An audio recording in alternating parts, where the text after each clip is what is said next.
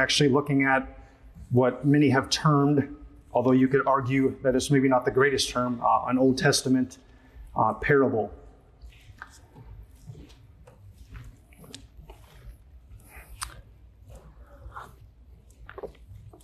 So Judges 9, let me give you at least a little relief. We're not going to read the whole chapter. We'd be here forever. But we're going to read verses 1 down through 24, and then the last 3 verses of the chapter, and then we'll bring some context into it. So before we read and look at it, let's pray together. Our Heavenly Father, we delight in your word, and we now come to it asking for you to bless it unto our hearts. So we desire to be a people dedicated to you, a people who think heavenly things, whose will is always inclined to be obedient, and a people who desire to love you more and more. So change us, fill each of us with your Spirit, draw us to yourself, convert us if we aren't saved, and edify and encourage us as your people, we pray. For Jesus' sake, amen. All right, Judges 9 at verse 1. Now Abimelech, the son of Jerubbaal, went to Shechem to his mother's relatives and said to them and to the whole clan of his mother's family, say in the ears of all the leaders of Shechem, which is better for you, that all 70 of the sons of Jerubbaal rule over you, or that one rule over you? Remember also that I am your bone and your flesh. And his mother's relatives spoke all these words on his behalf in the ears of all the leaders of Shechem, and their hearts inclined to follow Abimelech, for they said, he is our brother. And they gave him 70 pieces of silver out of the house of Baal-berith, with which Abimelech hired worthless and reckless fellows who followed him. And he went to his father's house at Ophrah and killed his brothers, the sons of Jerubbaal, 70 men on one stone. But Jotham, the youngest son of Jerubbaal, was left, for he hid himself.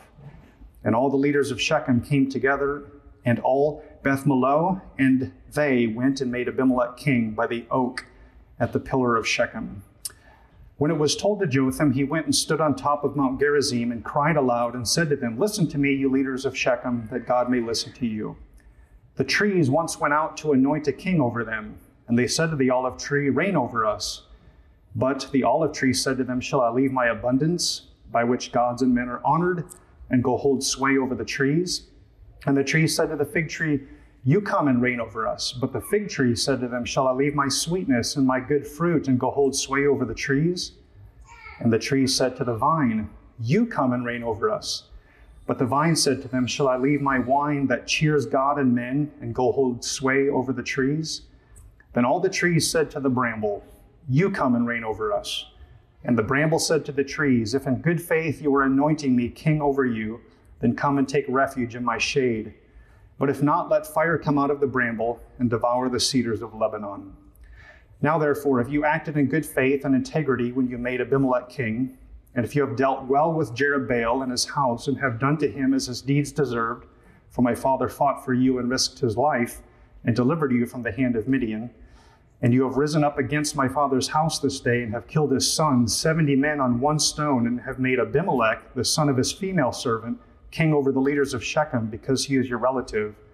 If you then have acted in good faith and integrity with Jerubbaal and with his house this day, then rejoice in Abimelech, and let him also rejoice in you. But if not, let fire come out from Abimelech and devour the leaders of Shechem and Beth-Millo, and let fire come out from the leaders of Shechem and from Beth-Millo and devour Abimelech. And Jotham ran away and fled and went to Beer and lived there, because of Abimelech, his brother. Abimelech ruled over Israel 3 years, and God sent an evil spirit between Abimelech and the leaders of Shechem, and the leaders of Shechem dealt treacherously with Abimelech. Then skip down to verse 55. When the men of Israel saw that Abimelech was dead, everyone departed to his home. Thus God returned the evil of Abimelech, which he committed against his father in killing his 70 brothers. And God also made all the evil of the men of Shechem return on their heads, and upon them came the curse of Jotham, the son of Jerubbaal, or the son of Gideon. Thus far, the reading of God's word, may he bless it to our hearts and lives this morning. So, beloved congregation of hope and everyone with us here, I want to just dive right into the passage with this theme. Be careful whom you choose to reign over you. I want us to notice 4 things. The selfish desire for an earthly king. Second, the appeal of earthly kings. Third, the deliverance provided by the heavenly king. And finally, the selfless servants of the heavenly king. So be careful whom you choose to reign over you, beginning with the selfish desire for earthly kings, or for choosing them to reign over us. Right before Judges 9 begins, we read this at the conclusion of Judges 8, verses 22 and 23. Gideon's at the end of his rule, or his reign, not really reign as a judge, but at the end of what he's doing as a judge. And the men of Israel said to Gideon, "Rule over us, you and your son and your grandson also, for you have saved us from the hand of Midian." Gideon said to them, "I will not rule over you, and my son will not rule over you. The Lord will rule over you." So Gideon gets this right. He's telling the Israelites, look, let the Lord rule over you. You just do what you're supposed to do. Well, if you skip ahead to 1 Samuel, right after the book of Judges, we discover this in 1 Samuel 8, verse 4. All the elders of Israel gathered together and came to Samuel and said to him, "Behold, you are old, your sons do not walk in your ways. Now appoint for us a king to judge us like all the other nations." But the thing displeased Samuel, and Samuel prayed to the Lord, and the Lord said to Samuel, "Obey the voice of the people in all that they say to you, for they have not rejected you, but they have rejected me from being king over them." What was to be characteristic of the people of Israel is that God would be their king, and they would follow him in obedience. But what was characteristic of the Israelites all throughout the period of the Judges, a really very difficult period, is they wanted to be just like the other nations. And this is what was soon to come for the Israelites. Indeed, they would get a king, and they would not like the king, and it would not go well for them with that king, and they would be like all the other nations. Now, when we flip over to Judges 9, verses 1 and 2, we're told that Abimelech went to Shechem to his mother's relatives and said to them and to the whole clan of his family, "Look, I want you to go to Shechem. I want you to start speaking in the ears of the leaders there and say, hey, Gideon has left 70 sons.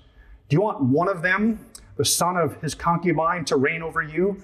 Or do you want all 70 sons of his wife to be the ones reigning over you?" In other words, what sounds better? And oh, by the way, remember, my family members, as you tell the leaders of Shechem this, remember that I'm your flesh and bone. So in other words, I'll take really good care of you. You want me in charge because I'm on your side. You're my mother's relatives. You're the relatives of Gideon's concubine, my mom. So I want you to listen. And notice the question that is asked: which is better, that 70 sons of Gideon rule or that one son rule? That's a great question. What's the answer to the question? Right? We're all thinking, well, not really sure. The answer is actually neither. It's not better that either option takes place. It's best that the Lord rule. Gideon just made that clear. But the question that Abimelech asks is actually a narrowing. It gets rid of the truth and proposes 2 lies. What's better, me or 70 other people? The question is deceptive. What is even more astonishing than Abimelech's method to try to become king is that the leaders of Shechem went for it. So Judges 9:3, his mother's relatives spoke all these words on his behalf in the ears of the leaders of Shechem, and their hearts inclined to follow Abimelech, for they said, "He is our brother." Now I want you to catch what's going on here and notice the progression. Abimelech appeals to the selfishness of his family members and the Shechemites, which is better for you, not what's most to God's glory, but which is better for you.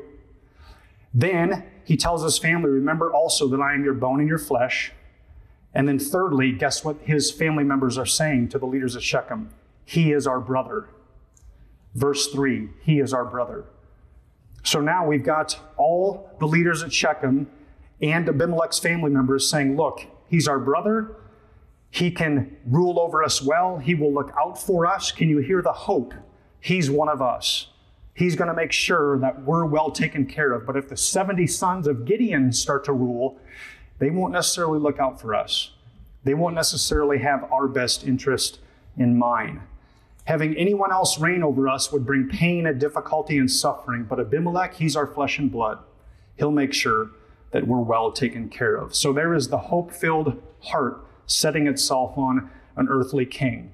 And then it gets really ugly. In verse 4, they give Abimelech some money from the house of Baal-Berit. He hires some people, and on one stone, he kills all the 70 sons of Gideon, with the exception of the youngest one, Jotham. Jotham gets away. Not only are human beings hungry for an earthly king, and especially for the kind of king which will favor them and bring them the things they want, but we as human beings are willing to do pretty much whatever it takes to indeed have an earthly king reign over us, including a lot of murder, including hiring people to do dirty work for us. This is the hunger for an earthly king. A hunger Gideon had to deal with, a hunger Samuel would one day face from the Israelites, and a hunger now displayed. Jesus said, no one can serve two masters. If you love one, you will hate the other. This is proven true right here in Judges 9. If you're going to serve the Lord, you'll hate these other earthly kings. If you're going to serve these other earthly kings, you'll hate the Lord. But we can't serve two masters. And I want to pause here for just a moment and notice something which is right on the surface. Nothing really deep about this. All human beings have a hunger for a king. The kings may differ, but we all want someone to reign over us or something to reign over us, and we are all offering unconditional obedience to our king, whatever that king might be. The king might be food or comfort or convenience, might be houses, cars, possessions, might be clothes, looks, fitness, might be career, fame, popularity, might be family, marriage, children, it might be Buddha, Allah, or self-righteousness, or it might even be us as our own gods. But the human heart, after we've been kicked out of the garden and are at odds with our king, erects a king that we will indeed worship. Everyone in this world hungers for a king to reign over them, a king of our own choosing. What is so sad about this episode and what is so sad in our day all the way down to this day is that the king people choose to have reign over them is seldom the Lord. It's seldom the Lord. The path is wide, the road to destruction is broad, there are many on it. Many say, I'll have a different king, but I'm not going to have this Jesus to reign over me. And there are very few who are on the narrow path who say, indeed, I'm going to serve King Jesus, and I'm going to follow him. He's a great Lord, and I will have him to be my God. Second thing I want us to notice is the deceptive appeal of earthly kings. So all human beings want a king, and there's a reason we want it, and there's a reason we're tempted to want earthly kings, because they have a deceptive appeal about them. So if you look at verse 15, the bramble said to the trees, if in good faith you are anointing me king over you, then come and take refuge in my shade. But if not, let fire come out of the bramble and devour the cedars of Lebanon. Now, therefore, if you act in good faith and integrity, then rejoice in Abimelech and let him also rejoice in you. But if not, verse 20, let fire come out from Abimelech and devour the leaders of Shechem, and let fire come out from the leaders of Shechem and devour Abimelech. So there's an appeal to earthly kings, beloved, to have kings other than King Jesus reign over us. And the first appeal is they promise us that they have our best interest in mind. Again, the reference to I'm your bone and your flesh. That's what Abimelech promised his family members and also the leaders at Shechem. And if you look at verse 15, the promise really amps up. The bramble said to the trees, come and take refuge in my shade. Now, it's really laughable. What shade does a bramble have? At most, if this is a decent-sized thorn tree, it will have a little bit of shade. But it doesn't have enough, and the bramble is not known for shade. And it's saying, come and take refuge. Well, brambles sometimes can catch on fire. There is no refuge in a bramble. But what does the bramble offer anyways? Refuge. It's a flat-out lie. The bramble may not even know it, that it's a lie. It thinks maybe it can provide it. But we, the reader looking outside, say, this is deceptive. But there's an appeal there, right? There's a promise. Hey, come and take refuge in me. If you have me as your king rather than the Lord, life will go well for you. What is a career promise? Security, status, praise, right? Can it make good on those and provide those for you? Not ultimately. What is a family promise? Belonging, fellowship, friendship. But can it provide those ultimately? No. What do addictions promise us? Joy, escape from pain, pleasure, and happiness. Can any addiction actually provide those things? No. But they preach it, right? They tell us, come and take refuge in me. But indeed, when we make anything king other than the Lord, we discover that they can't make good on it. What does any other king other than King Jesus promise? They promise a piece of eternal life and happiness, but they can't deliver on the promise. False gods create, you maybe heard the language FOMO, right? Fear of missing out. Hey, if you have me, you won't miss out. If you follow this, you won't miss out. If you let me reign over you or it reign over you, you won't miss out. But indeed,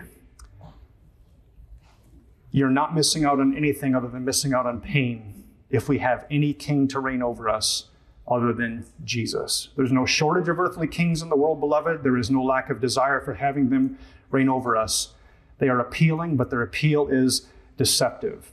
I want us to notice something about this.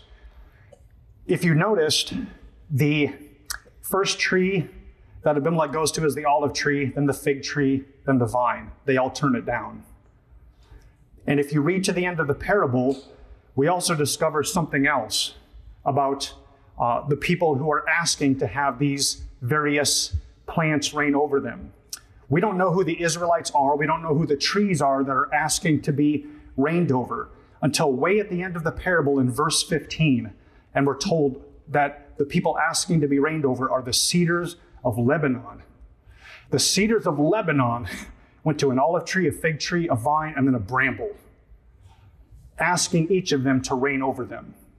The cedars of Lebanon, in case we're not quite as familiar with them, as the Bible teaches this about them. 1 Kings 4:33, the cedars of Lebanon were so noteworthy that Solomon is revered for speaking of them. The cedars of Lebanon were so massive that cutting them down is referred to as a symbol of great strength and boast. Think Sennacherib and his army, 2 Kings 19 and Isaiah 37. The cedars of Lebanon were so massive and strong that the psalmist, when thinking of how to describe the power of the voice of the Lord, writes the following in Psalm 29, verse 3. The voice of the Lord is powerful. The voice of the Lord is full of majesty. The voice of the Lord breaks the cedars. The Lord breaks the cedars of Lebanon. These are incredible trees, an incredible forest. And these cedars of Lebanon are going to an olive tree, a fig tree, a vine, and then a bramble saying, reign over us. This is, at surface level, just ridiculous. What are these cedars of Lebanon? What are the people of Israel, what are the leaders of Shechem thinking? A 10-year-old with a 20-word vocabulary can reign over a dog, piece of cake. A bit and a bridle can reign over a horse. A rudder and an engine can reign over a ship. A fence and a gate can reign over pigs, cattle, and chickens. But what is worthy to reign over the cedars of Lebanon? What's worthy and able to reign over the most majestic creatures God created on this earth, namely human beings? Who is able to reign over us? Who alone is capable of doing this? God alone, beloved, is the only one capable of reigning. And any other God we erect in his place to reign over us is like the cedars of Lebanon asking a bramble bush to be their king.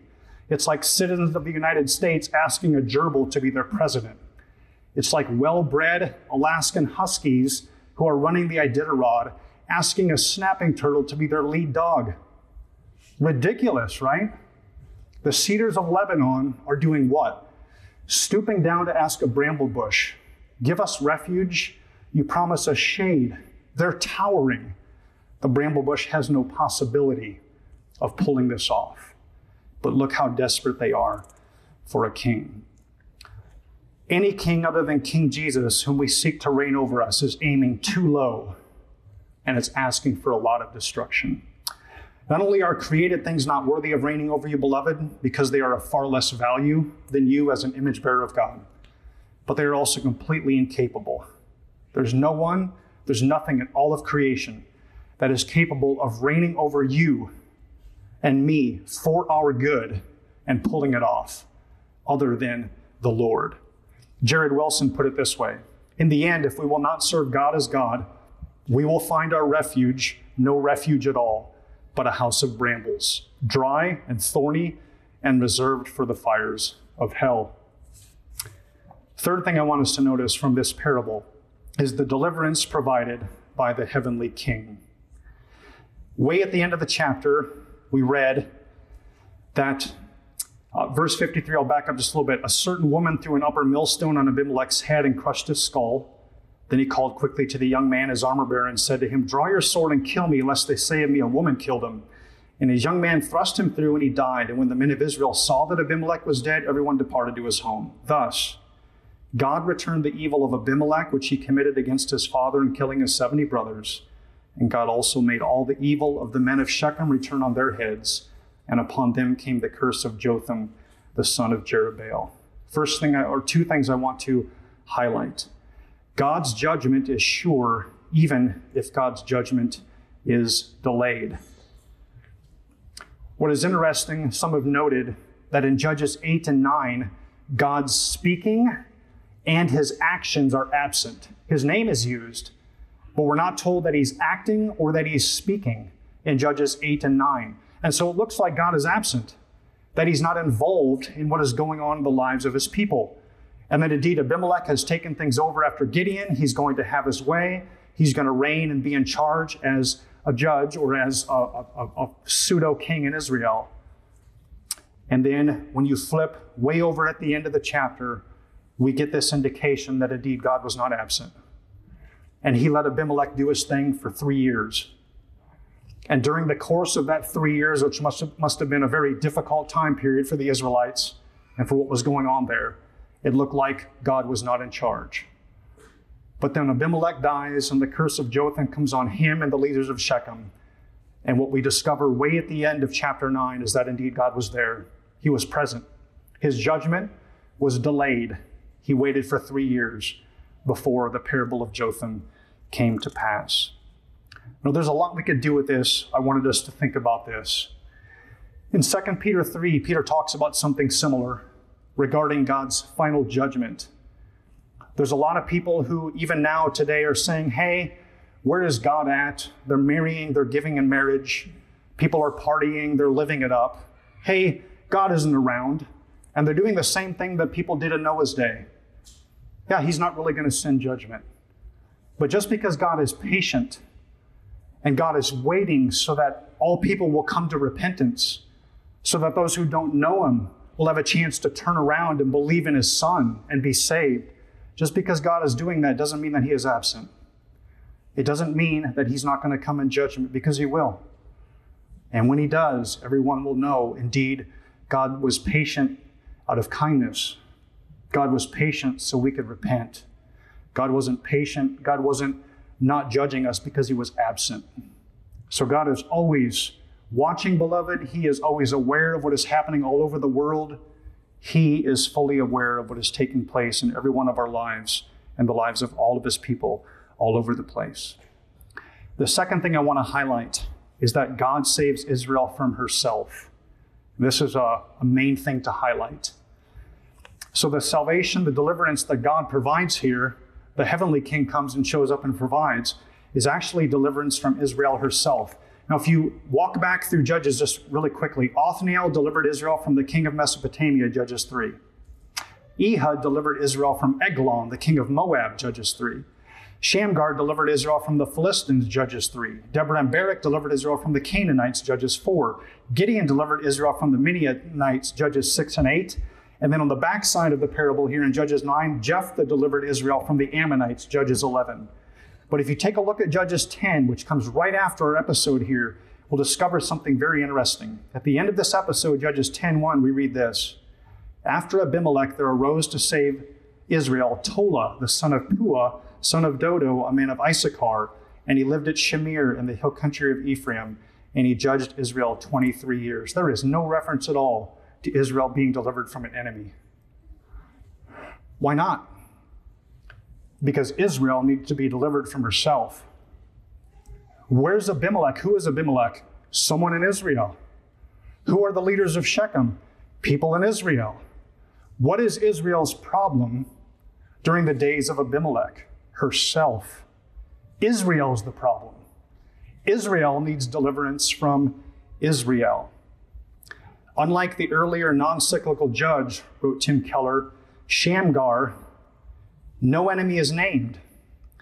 Who did Tola rise to save Israel from? Chapter 9 gives the answer. Tola saved Israel from itself.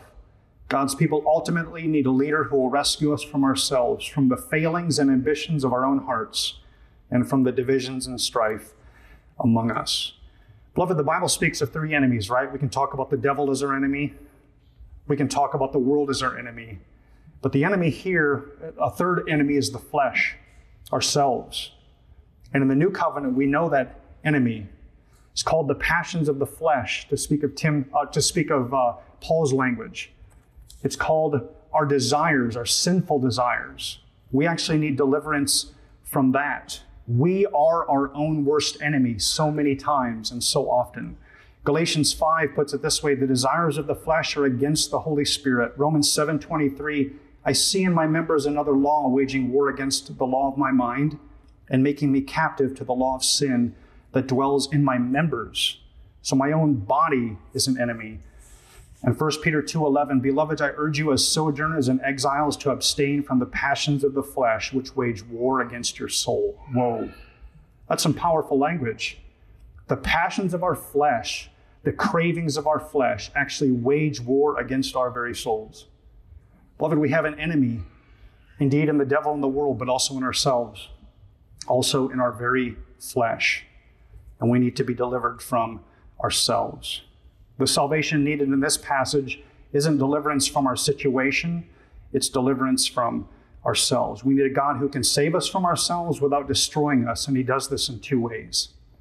He puts Christ on the cross instead of us, so that Jesus makes payment for our selfishness and our rebellion. Our sin, the sin we chose, is paid for by Jesus, who substitutes himself for us. He undergoes our punishment so that we are not destroyed.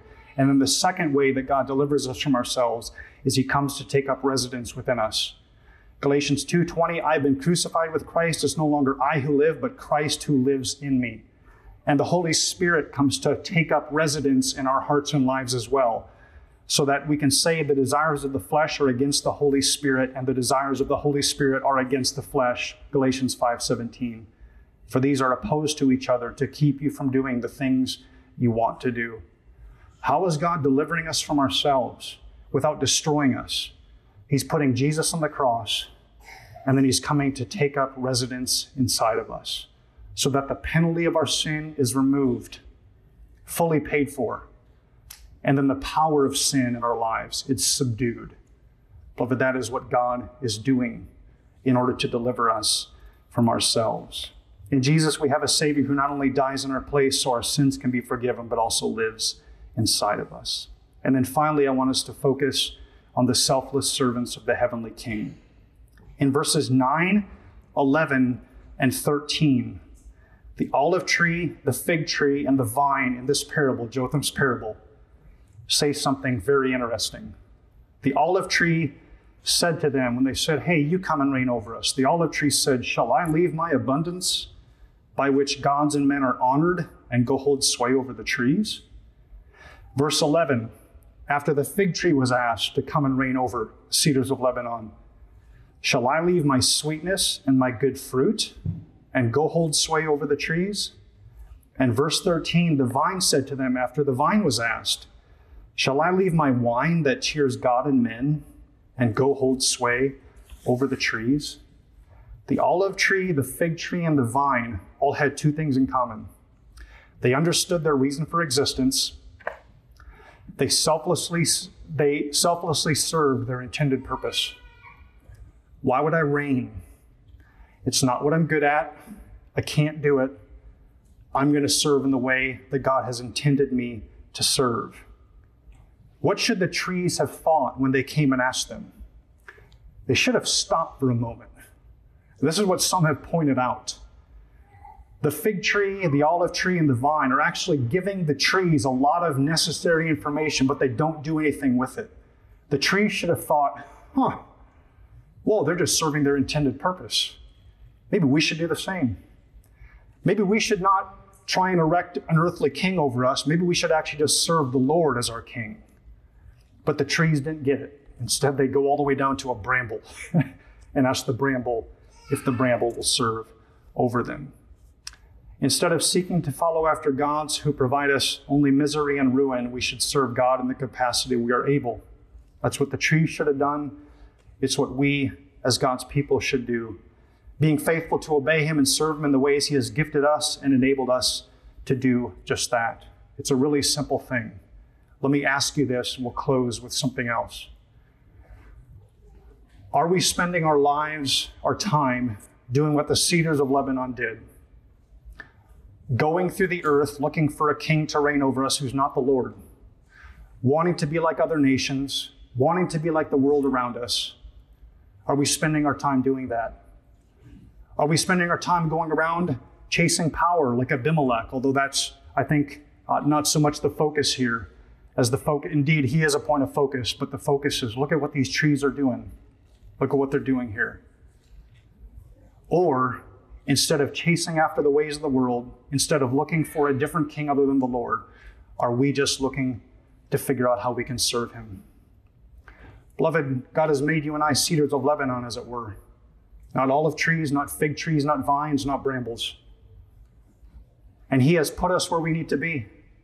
And he has uniquely gifted us, the ascended Christ, in order to serve him in his kingdom. And are we asking, Lord, how is it that I can serve you today? Or are we asking, how can I be like everybody else? Are we asking, Lord, what gifts have you given me to use, and how have you enabled me to use them, and what are the opportunities I can use them? Or are we busy just chasing other gods? That's what the trees, the cedars of Lebanon, had to figure out. It's what we have to figure out as God's people. Let me close with this. Jesus came to this earth on a mission, beloved. It was a mission of service. When Jesus came, he was not confused about what he came to do. Jesus did not come down here even when he was tempted by the devil and say, oh yeah, reigning over these other kingdoms, I just bow down to the devil. That sounds great. He had steadfastly set his face toward Jerusalem, Luke tells us. He came down here to seek and save what was lost. He came down here to confront sin and self-righteousness, to call people to repentance. And he came down here on his first trip to go all the way to the cross and die in the place of sinners and be resurrected again. And he knew his mission, and he came to do his mission. And he wasn't here concerned about what is everybody else doing. I want to be just like them. That's what our Lord and Savior has done for us, this mission of salvation. Single-minded, single-focused, doing the will of his Father. Beloved, he's done this for you and me. He didn't come down here to pretend he was just like everybody else and want to fit in. He came down here to do what was necessary to give us eternal life. And now we belong to him. And now our sins are forgiven, and we are saved, and we have eternal life. And here's what he asks of us. Use the gifts I've given you. Serve me and my kingdom. Don't live like the world and chase other gods. Don't seek after other kings. I'm the great king. Serve me. Follow me. You are way more precious than olive trees, fig trees, vines, and brambles. You're the cedars of Lebanon. Go out into the world as those who've been adopted into my family, and be concerned not about chasing other gods, but following me and serving me. Are we committed to that? Let's pray.